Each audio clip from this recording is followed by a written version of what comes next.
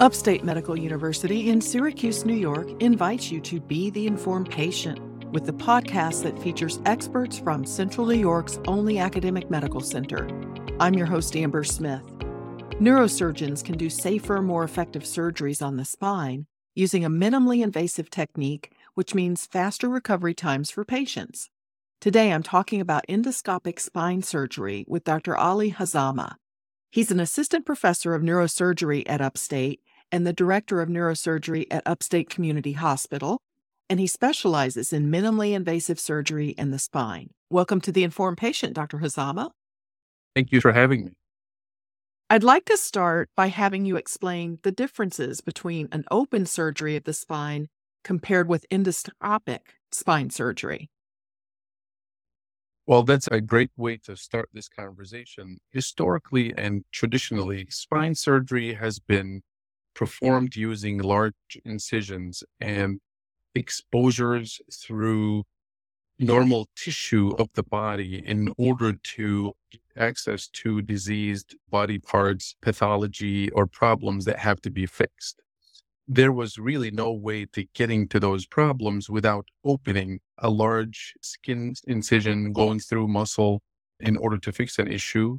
And so with the advent of this technology and a lot of other technologies that have been assistive in this realm, we are able to do these same procedures, achieve the same results, but using much smaller incisions and causing much less damage or trauma to adjacent tissue that is otherwise normal.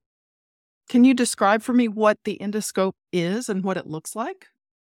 The endoscope is something that has been utilized for many years in different aspects of surgery. It hasn't become as popular because of the technology that really wasn't there yet in terms of, for example, the picture quality or the display quality. And so once we have gotten there with our camera technology, with the 3D monitors that we're able to use, the technology has been more widely adopted. And so the endoscope is basically comprised of a long tube that's the size of a pencil diameter with a camera right at the tip of it. And this is our eyes basically inside of the body. Inside of this tube is an open channel in which we insert those instruments that we use in surgery in order to perform the various procedures that we normally do with the endoscope. Is it made of metal or plastic? It is a metal tube, and the diameter of it, again, is the size of a pencil. So you can imagine the size of the incision that's needed to be able to get that inside of the body. So how hard is it to get through the muscle or go past organs or whatever else is in the way there? Does this just slide through easily?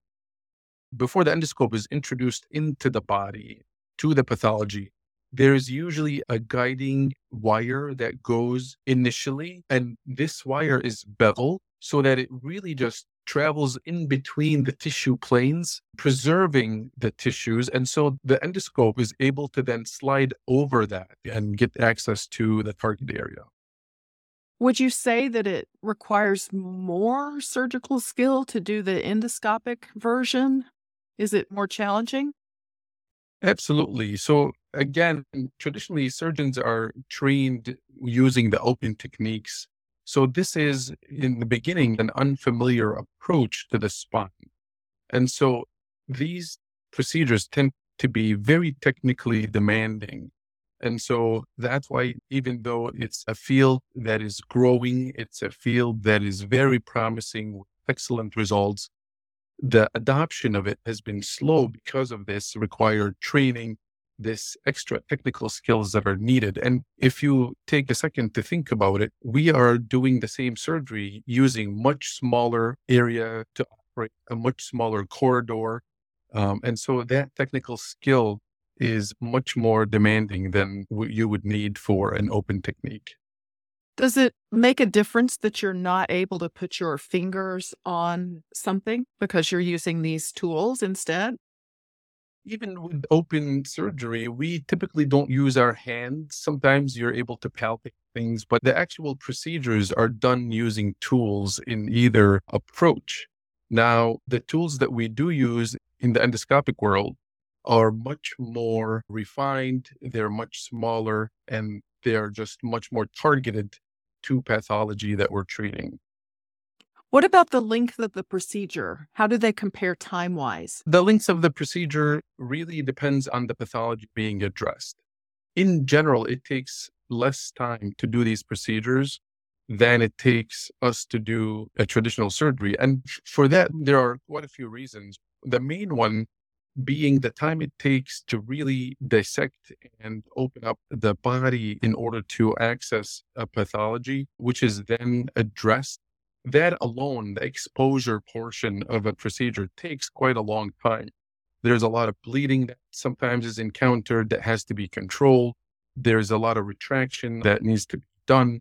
With the endoscopic procedures, we are able to gain access to the pathology within minutes because what we're doing is we're traversing the tissue, the normal tissue, without really introducing any damage to speak of directly and arriving at the pathology immediately as soon as we start concentrating on and treating the pathology rather than gaining access to these areas. Does it require the same type of anesthesia?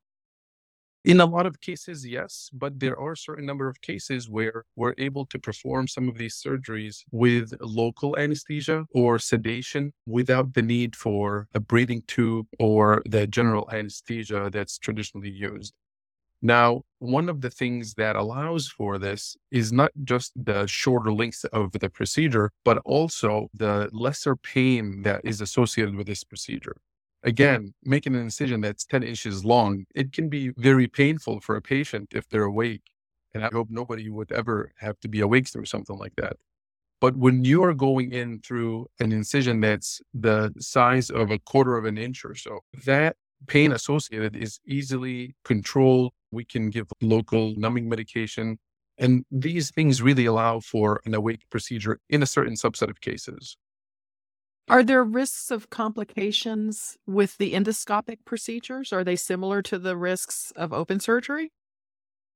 Very excellent question. One of the main risks that is associated with any surgical intervention is the risk of infection. And we know that the larger the operation is traditionally associated with an increased risk of infection. And so with using smaller incisions, with using less tissue dissection and tissue trauma, we have seen that that risk, for example, is much smaller in patients that undergo endoscopic surgery compared to open surgery. Other risks in the spine tend to be similar. A lot of them happen on a much lower rate in the endoscopic procedures than they do in the open procedures. And when we talk about risks, one of the things that I'd like to bring to your attention is there is a risk associated with a surgery, a procedure, but then there's always a risk of anesthesia. Going under anesthesia comes with its own risk. And so spending less time under anesthesia, avoiding anesthesia is definitely something that makes endoscopic spine surgery that much more of a consideration. Are there ever circumstances where a patient would require an open procedure instead of endoscopic? Yes, absolutely. So endoscopic spine surgery is an excellent option for, again, a subset of patients, a subset of procedures. There are surgeries that sometimes are not amenable to endoscopic surgery. Some of these are traumas. Here at Upstate, we are a level 1 trauma. So as you can imagine, we receive traumas that are really complicated, very severe. So these cases are automatically not candidates for endoscopic surgery. Sometimes spinal tumors, we're able to sometimes perform a biopsy on some of these to get an identification of a disease process, whether it's an infection or a tumor. But larger tumors sometimes do require an open procedure. So there are cases where traditional surgery is still the standard of care. And so being trained in endoscopic spine surgery, I think gives an edge to deciding that certain cases practices are to be done in a certain manner versus just doing everything in the same old way that traditionally has been done for years. So even though things seem to be moving toward endoscopic, the new doctors coming up through medical school, they're learning the open procedure, right? Because that's always going to possibly be needed. Yes, absolutely. And again, there was really no way around learning the traditional anatomy, the traditional ways of performing surgeries. Technology like the endoscope is really something that is best used by somebody who's very well trained in the open world, in the open realm, and then really concentrates or spends the extra time and effort into perfecting and adding onto that knowledge and that training the usage of the endoscope in spine surgery. This is Upstate's The Informed Patient podcast. I'm your host, Amber Smith. I'm talking with Dr. Ali Hazama. He's a neurosurgeon at Upstate who specializes in minimally invasive surgery and the spine. Now, what is robotic endoscopic spine surgery? More recently, technology has been coming to medicine from multiple different fronts. So the endoscope is only one area in which technology has been adopted in spine. Robotics, there is really two components to it. One is neuronavigation. So just as you would use on your phone or in a car, a navigation system to take you from one place to the next, we have neuronavigation that we use as an added measure of safety in order to guide everything that we do. And so the patient's body and anatomy is displayed on a screen, and all of the tools and the instruments that we are either implanting or using to perform surgery are visible on a screen. Again, you need the basic knowledge of the anatomy. You need the training into doing these, but this is an added measure of safety. Now, once you have adopted the navigation portion, there is a robot that can be coupled with the navigation and would guide certain implants into position by itself. Obviously, it needs a lot of surgeon planning and surgeon confirmation that this is where it needs to go and this is how it should be done. But the robot takes away some of the manual work and really ends up placing implants, especially in the spine, in an ideal position. Again, taking away the very little human error that can happen in placement of instrumentation in the spine. Well, let's talk about some of the types of spinal problems that can be addressed endoscopically. What can you tell us about lumbar fusion? So lumbar fusion is only one of the areas that is being addressed with endoscopic spine surgery. The majority of work that is being done with the endoscope actually does not involve spinal fusion. So when you hear about disc herniations that cause sciatica, the pain that shoots down to the legs, or spinal stenosis, which is the severe narrowing around the nerves and nerve roots in the lumbar spine or the lower aspect of the human spine, the endoscope can be utilized, again, gaining access through very small corridors in order to remove a disc, free the nerves of compression, treat sciatica, do more general decompressions, the spinal canal that cause the stenosis around these nerves. So that's really a lot of what the endoscope is being used for. And so since we have gained so much experience with the endoscope in those areas, most recently, over the last couple of years, I have introduced the endoscope because obviously we have it here available at Upstate at both the community and the downtown campus. We have introduced it to perform spinal fusions.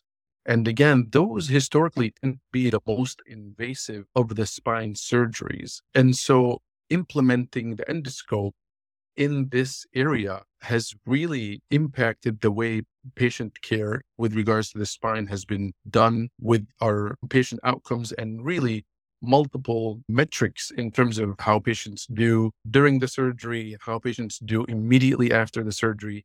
And it also affects patient performance and well-being years down the road from surgery. I'd like to really elaborate on this point. When it comes to using the endoscope, again, It's a great tool. I am most excited about it than anything else that we use here. But it's only a part of this philosophy of introducing less tissue damage to the spine. So it's not just a cool gadget that we're playing with and using because the pictures are crisp and everything looks cool, which may be true, but it is really a part of a larger philosophy of patient care, of surgical care, where less tissue trauma, less violation of normal human tissue is really the essence of this line of service. And so we spoke briefly about shorter surgical time, less blood loss.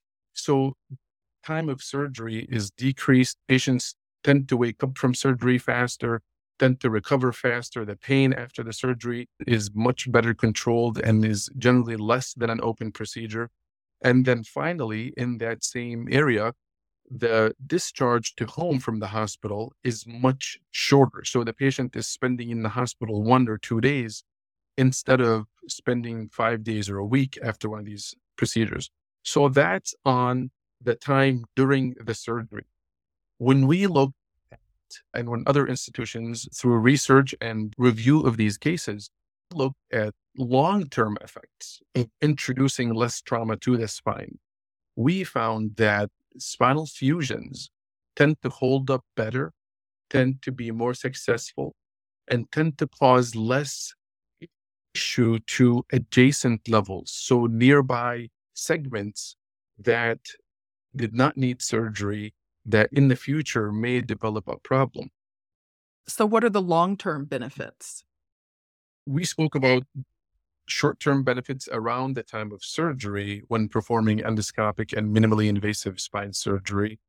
Now, on the other hand, there are long-term benefits to performing these procedures. When we looked at how people did after an endoscopic spine surgery versus a traditional surgery, because of less trauma introduced to the normal tissue and the normal spine around the area of the surgery that was performed, in the long term, people that underwent minimally invasive and endoscopic spine surgery tended to fare much better with how their overall long-term performance and recovery was.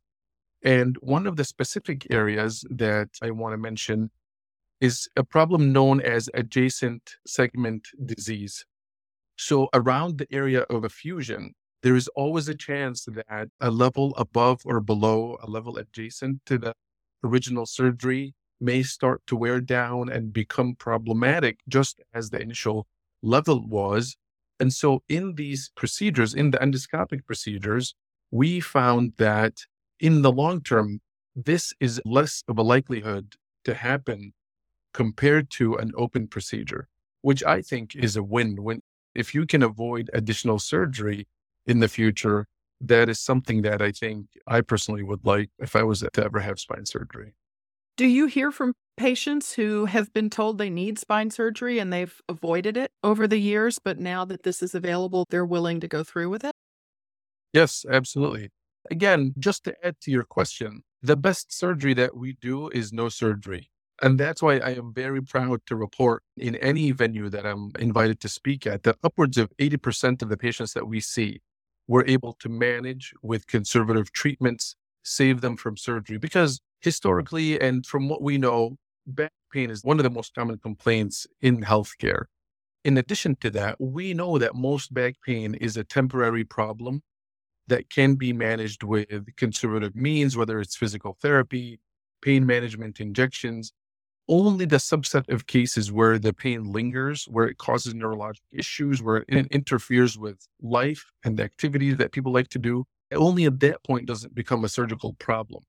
And so back to your question, there has been instances where patients have been turned down from spine surgery due to the invasiveness of the procedure and really the risk that it imposes on a patient's overall health.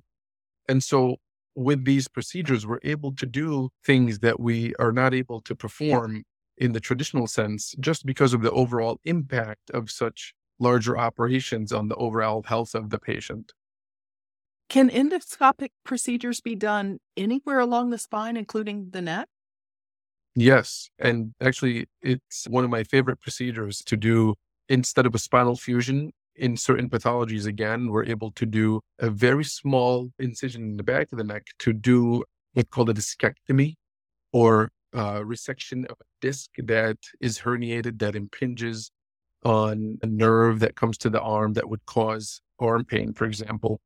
And it's a very gratifying procedure because usually the pain is so severe and the patients come out of surgery with much improved pain and really satisfied with the result of their surgery. And in addition, if you look at the alternative to doing that would be doing a spinal fusion, which sometimes, again, is a little bit more invasive, comes with some restriction of movement compared to obviously a non-fusion surgery. Well, let me ask you, if you would please, tell us how you tell patients to prepare for an endoscopic procedure. Is there anything special they need to do the day before or the morning of? There's really no additional preparation or anything other than undergoing any other surgery. One of the positives for after the procedure for people that want to go back to work and resume doing the activity that they like to do is those restrictions a lot of times are much less than those that come with open surgery. So we've had patients that have had spinal surgery using the endoscope on a Friday and went back to work on the next Monday. Again, it takes the personality and the want to do that, but also experiencing that amount of relief in the pain helps being able to do that. Well, I'm sure it's kind of individualized to whatever the issue was that the person had the surgery for. But initially, is recovery like the open surgery? Are they groggy and in pain? The pain is usually much less than open surgery. Patients are able to begin moving much faster. And again, because the pain tends to be a limiting factor for movement. If you move and you get pain, you're really not going to try and move as much. It's, I guess, a protective mechanism against pain. When you don't have as much pain, I think your ability to move and ambulate and get on the way to recovery is much quicker.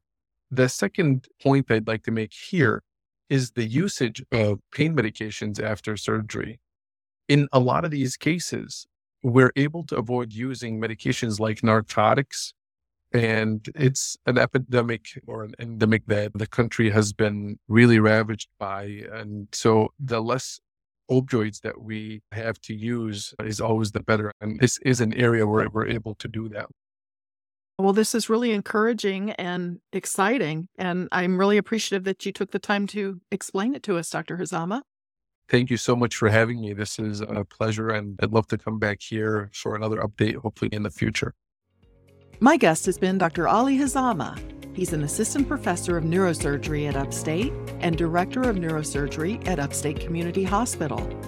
The Informed Patient is a podcast covering health, science, and medicine, brought to you by Upstate Medical University in Syracuse, New York, and produced by Jim Howe.